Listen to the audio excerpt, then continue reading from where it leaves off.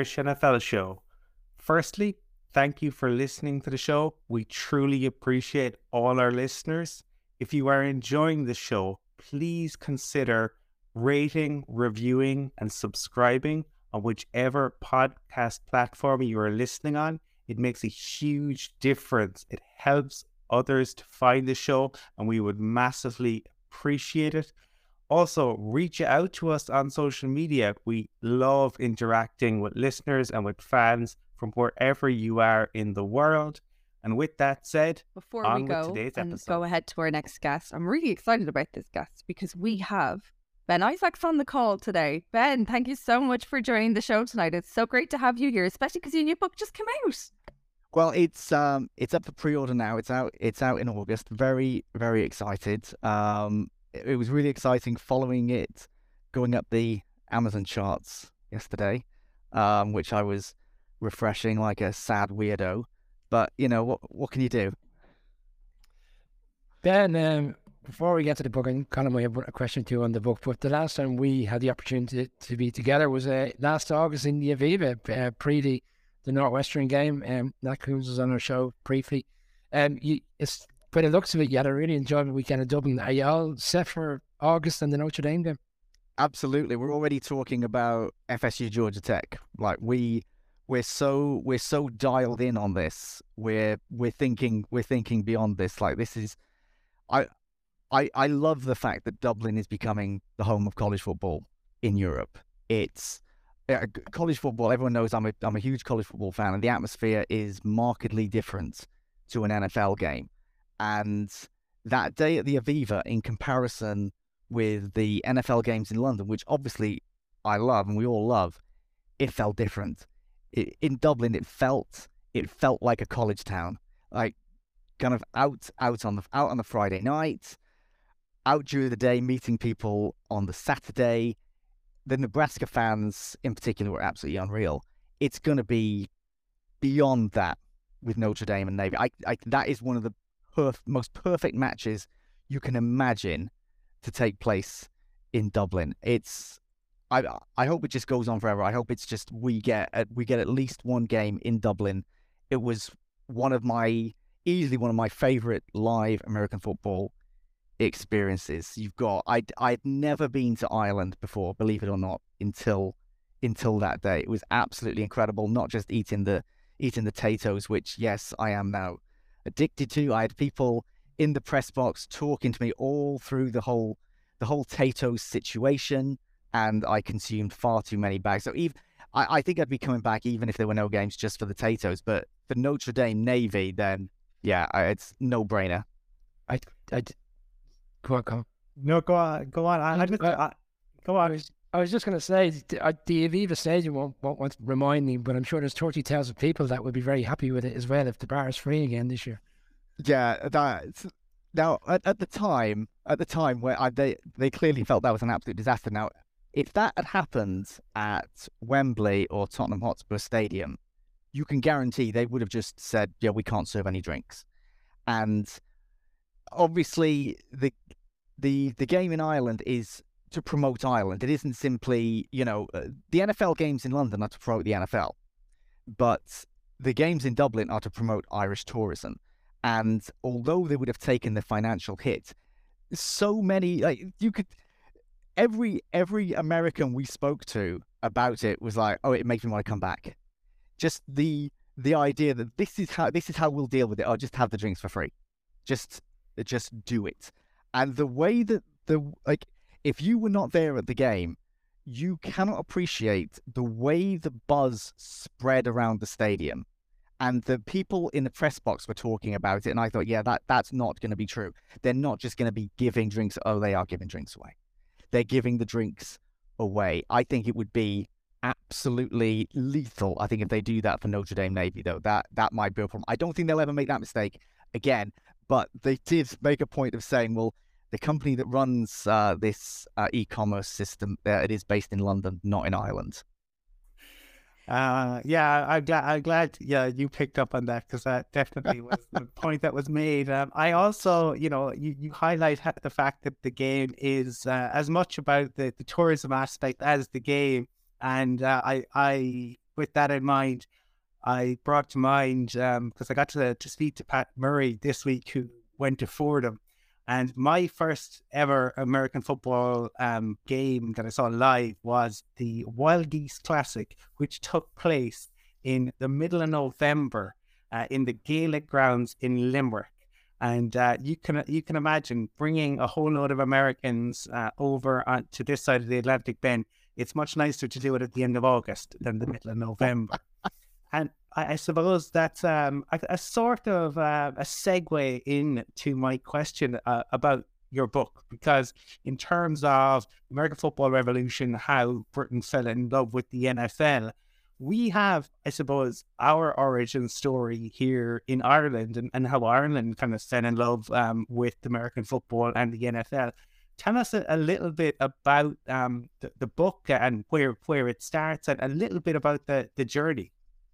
It all kind of came together in my head slowly, to be honest. I thought about how the fans, and I'm sure, this applies to fans in Ireland, fans in other countries in Europe where the sport is big, such as Germany. This will apply to them as well as those in the UK. That I never felt that the fans were getting enough credit for the growth the sport has had. People wanted to say, "Oh, haven't the NFL's international arm done a great job?" Yes, they have. Haven't Sky Sports and the free-to-air broadcasters done a great job promoting the sport? Yes, they have. Without the fans doing all the extracurricular stuff, without it being back in the early 80s, people just spreading the word, people saying you should give this a go, without people like the Irish NFL show building a community and spreading the word and bringing people in, not kind of saying, "Oh, this is our thing, you wouldn't understand this. It's all about come and join us, find a way in, you'll love this," sharing the love. So I would go to the games in London. I would kind of think, the fans were amazing. The way they turn out, and I would see like generations where it was clearly kind of a grandparent and their child and the grandchild, all of them together, wearing kind of jerseys of players, from their era. And I thought I want to be able to tell their story in some way. And there's a guy, Andrew Gamble, and he wrote a book called The Special Relationship, which was the history of the history of American football in the UK, from the US Army teams that were based in the UK and what they would play, through to the domestic leagues and the eventual regular season games in the NFL. But it was very much the sport itself. And I thought, what about the fans' perspective? And I was going over it all in my head, and I thought, I don't know how interesting it is just telling that chronological story. And then it hit me. What I wanted to do was have each chapter be based on a particular person's experience, and for it to go in chronological order. So we start with someone who was there right at the beginning, watching the games on Channel 4 in November 1982 when it first came on, which was when it was the NFL was on strike. When it was first broadcast here, the NFL was on strike, and Channel 4 just thought, well, do you know what? Who's going to know? We'll just show games from before the strike. No one's going to know, and obviously nobody did know. They just got away with it. So we've got each chapter is a different person, and it's about, instead of it being each chapter simply a period of history, it's that individual story and how their story sums up that particular moment in time, or why their experience as a fan is particularly relatable or significant. So I think everyone who reads it will not only enjoy the story taking us from 1982 to now, but I think they'll see themselves in at least one chapter. They'll feel like, yeah, that's me. I feel seen. That's how I fell in love with the sport. That was my experience. Or for some people, that's how I fell out of love. And when I put together a list of the kind of the moments and eras through the NFL's history within the UK, and a list of people who I thought would be interesting, and having to kind of figure out, okay, well, I need to talk to someone about the London Monarchs. So let's find someone who does that.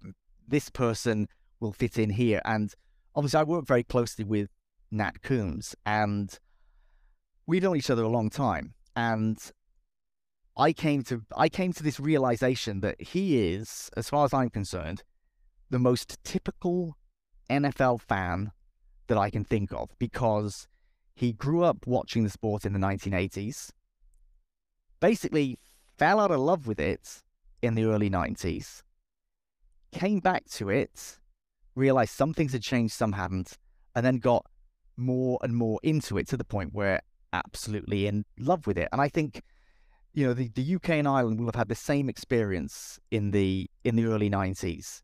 After the 1990 World Cup, obviously the Jack Charlton effect in Ireland meant that soccer was absolutely massive. The Premier League changed perceptions on the UK shores, and things were just different then. And the NFL, as someone had said to me, the NFL went from being cool to actually quite nerdy, and people were not really interested. And there were lots of people who are big fans now who fell out of love with the sport then. But it was still around, and basically it was still around because of the work that people had been putting in, like the people who were creating First Down, or the people who were just keeping that love alive. And I followed the sport through the 90s, but I was definitely less into it than I was. I'll admit that. And it all came through and came back at the end. And I just hope that everyone who reads it feels that I've been able to do the fans' stories justice, because it is about the fans. This sport would be nothing this side of the Atlantic without the fans, because it's not built into our culture. We have to do this ourselves. We have to fill in the gaps ourselves, and that's what I've been doing. It's definitely what you've all been doing. Yeah, Ben, I always find it great and satisfying, myself and Colin being at Radio Row the past 2 years and been to the Super Bowl, that when you get into conversations with people in the States that you've never met before, they recognise the level of knowledge in which we have, and they're taken back by it, but also admire the fact that we're so far away, and yet we, you know, how much the sport means to us. You touched on earlier the fact that you've got a great love for the college game as well. I know you're doing a piece later on TalkSport with Will Gavin and the guys. I mean, is for you the drafts, when you watch the college football during the season, I suppose it's kind of the ending part, you know, satisfying to see the players get selected tonight, and how much do you like the draft night experience itself, because it's monumental compared to what it was years ago? Yeah, I kind of consider the opening night of the draft to be the best night of the NFL season. It's better than the Super Bowl. It's better than the Super Bowl because it's for everyone. You know, we can all be involved. And you know, when I'm watching college football through the course of the season, I have to watch it with kind of two perspectives.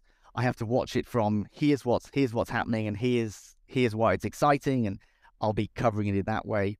But also from a draft perspective, and those can be very different things. Sometimes you're watching a game to see how that narrative's playing out, who's gonna win, because it isn't necessarily the teams with the most draft picks, you know, because Northwestern are going to end up with more players drafted than they had wins last season. You know, we obviously saw their only win.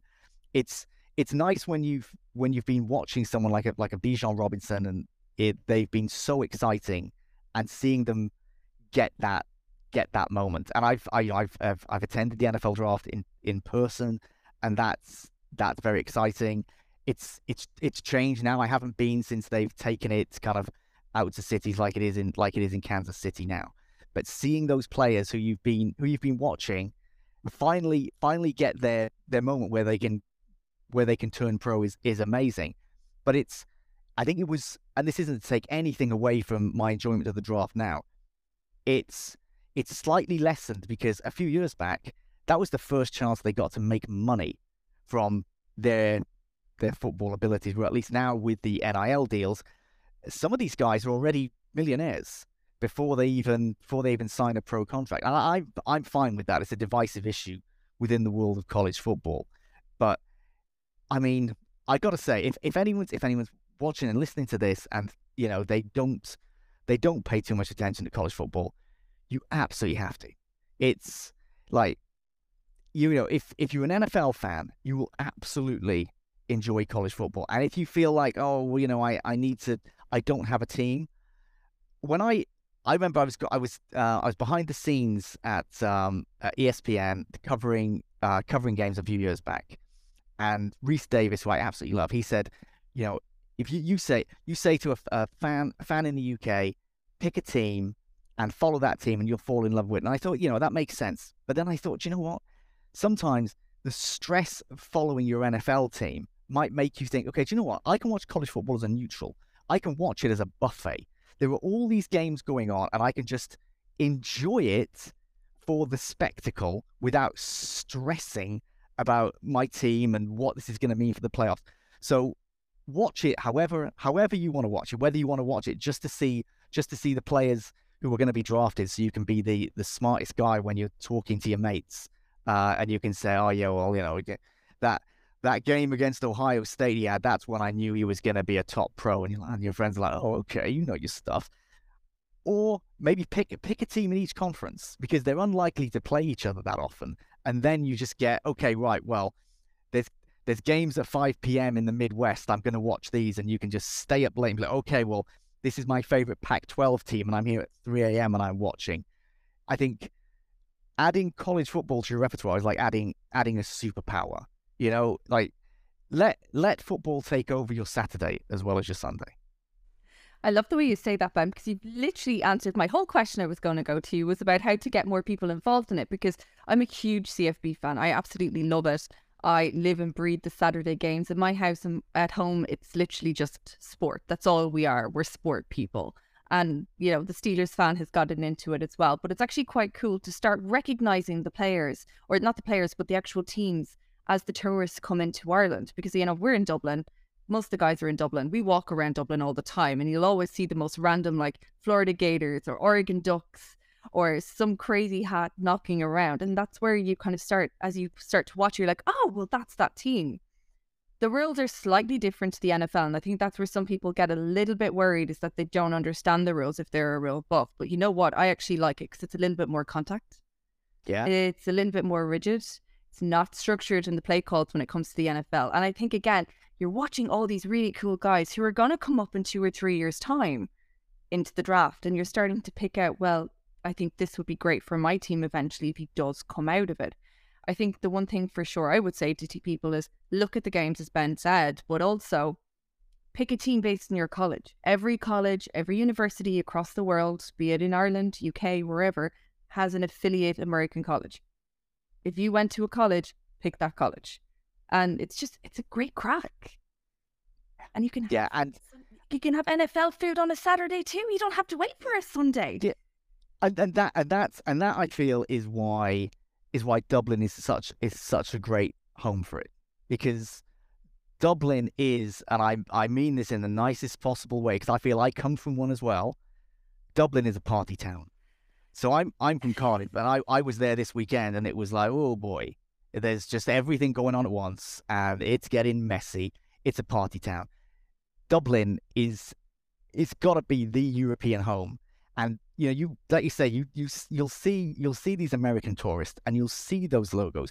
Now, if you're going to pick a team, I think that's a great one. If you can give yourself some connection to the place, whether it is your university, maybe it's your favorite player, maybe your favorite player ever is Peyton Manning.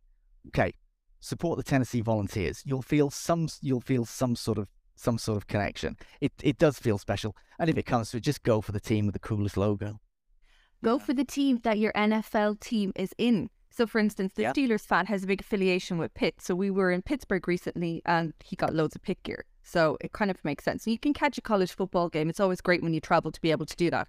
Going to go back just quickly before we leave you for tonight to say that the Aviva have put in structure in place so that event will never happen again, what we witnessed last year. You all were working. I was sitting there when the rumours started to come out, and I actually remember saying to my husband, there's free drink, we're going. And I wasn't even drinking, and I came back with 4 pints of gin and tonic because I don't drink beer. And she gave me 4 pints of gin and tonic. That was the best day of my life. What a day to be alive. And we got so much amazing coverage across it that when we went to games in September and October, that's what everyone spoke about, was the fact that the Irish were going to have to pay for a drink and not get it for free when we were in the States. It was trending on Twitter, and because it's in what they call week 0, So it's almost like a preseason week, and there's only 1 or 2 proper games that happen, which means all of America is watching one game, and that doesn't happen through the course of the season. So all the eyes of every college football fan in America are on one game, and it's the game in Dublin. And I'm there. I follow lots of college football guys, as you can imagine. They're on Twitter, and it's just everything going through free beer, free beer, free beer, and it's people watching on TV, and it's clear that the broadcast is going on free beer, free beer, free beer, free beer, and part of me felt like, is it just going to be that, you know, the Irish are just known for like giving out drinks and like we're going to get drunk at the stadium? But it wasn't even that quote unquote drunken atmosphere, because I'm used to, in the UK, if there's a drunken atmosphere in the stadium, it's an unpleasant atmosphere. But the Irish are just different. God bless you. We do it, and we do it well. Then there are definitely going to be people, I think you saw a comment from Keith there saying he is looking forward to reading the book. For anyone who is interested in pre-ordering, where can they go about doing that? Right, they can do that on Amazon, on WH Smith, on bookshop.org, on Waterstones. If you follow me on Twitter at Tweets from Ben, you'll find a load of links on my pinned tweet. I promise you'll enjoy it. And if you don't enjoy it, feel free to just moan at me on Twitter. I won't be able to do anything, but you'll feel better. But I'm confident I'm not going to get anyone moaning at me. Ben, Brian, were you going to say something? Nope, far out. You sure? Because I better finish up, so. No. Fine, you're fine. It wasn't. All right, Ben, thank you so much for joining us. We're really excited about the book, especially given the fact that you've spoken to so many people who watch your show on a regular basis. So we're so looking forward to that. I pre-ordered it yesterday. The information is flashing up on the screen right there if you want to know how to pre-order. Check out Ben's Twitter feed as well, where you'll be able to find it. Ben Isaacs, thank you so much for joining us today on the Irish NFL Show. My pleasure, and thanks for your support. Cheers, Ben. Cheers. Wow, that was a packed show already.